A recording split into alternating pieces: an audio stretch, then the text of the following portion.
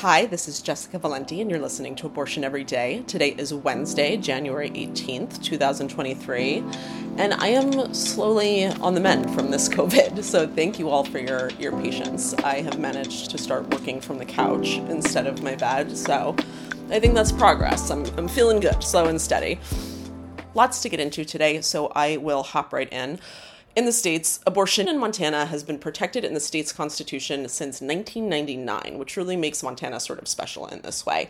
And that was when the state Supreme Court ruled that women's health decisions were part of a right to privacy, which was protected in the state constitution. Now, since Roe was overturned, Montana's governor, the attorney general, both Republicans, have been trying to push the court to reverse that decision. And up until now, those efforts have been unsuccessful.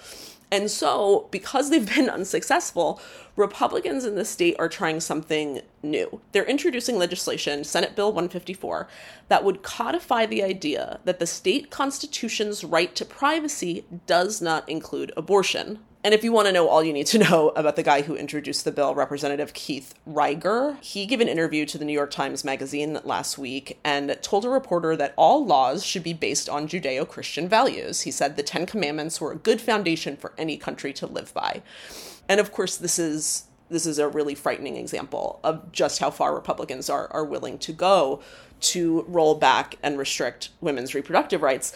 What they're essentially saying in Montana, what these Republicans are saying, is that if the courts don't give them the decision that they want, they're simply going to ignore the ruling and they're going to pass legislation to make it so that they don't have to pay attention to the Supreme Court. Another Republican in Montana, Bob Leach, for example, literally said on the record, if the courts can't define privacy right, the legislature needs to take a stand. And you may remember this is similar to what Republicans are doing in Utah, where lawmakers are trying to change the standard by which courts issue injunctions, like raising the standards for reasons the courts can issue an injunction, with the hope that doing so will make it harder for judges to continue to block the state's abortion ban.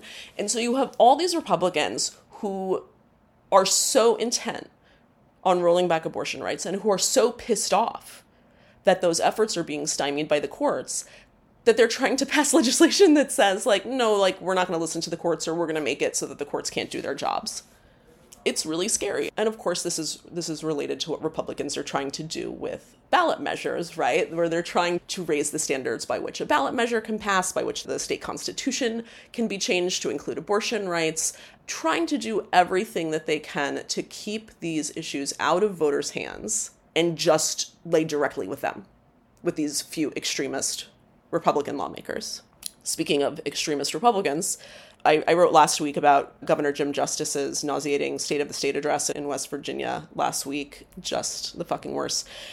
As a result of that speech and his commitment, West Virginia is now set to pass a bill that would dedicate $1 million to crisis pregnancy centers in the state.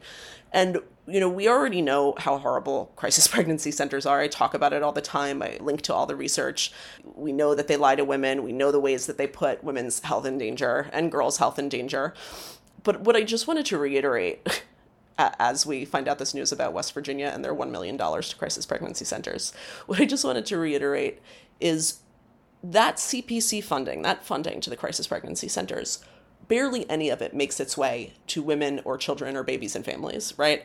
You may remember back in October, I wrote about this organization called Equity Forward, which is a terrific organization. They're essentially a watchdog, like a crisis pregnancy center watchdog. And they have a lot of research and fact sheets, definitely worth checking out. But back in October, the director of that organization, Ashley Underwood, she gave an interview about this report that they did that sort of showed the distribution of their funding and where all that money went. And she said, instead of providing direct material support to people, they're using this money for overhead costs to pay for staff salaries, to engage with SEO marketing professionals, to expand their outreach to promote themselves, and all sorts of things that are not providing services to people in need. Essentially, they are just trying to stop people from getting abortions. They don't really give a shit about helping people, right? I think it was in that same report that she was being interviewed about where they found that some of these places, you looked at their actual impact and it showed that they essentially gave what amounted to one package of diapers per family that they spoke to, and that was about it. Meanwhile, in New Mexico, Governor Grisham said in her State of the State speech that she plans to expand protections for abortion rights. She said, "We do that and we make it clear to practitioners, to women and families that in every corner of this state, your bodily autonomy and your healthcare choices are in fact your own."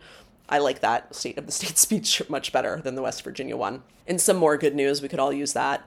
New York City Mayor Eric Adams, boo, don't like him, but he outlined a new women's health agenda, a commitment that is aimed at addressing inequity in women's health, and that's going to include increasing access to free abortion medication at city-run health clinics, which is great. In Minnesota, students are pushing their schools to add abortion services to campus health centers. We've done that in New York and California.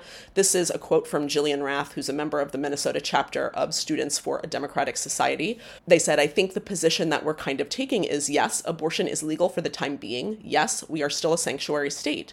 But how can we be the most accessible that we can be for the people living here and for the states around us who don't have the same privileges?" I love that, young people are so fucking ahead of the game.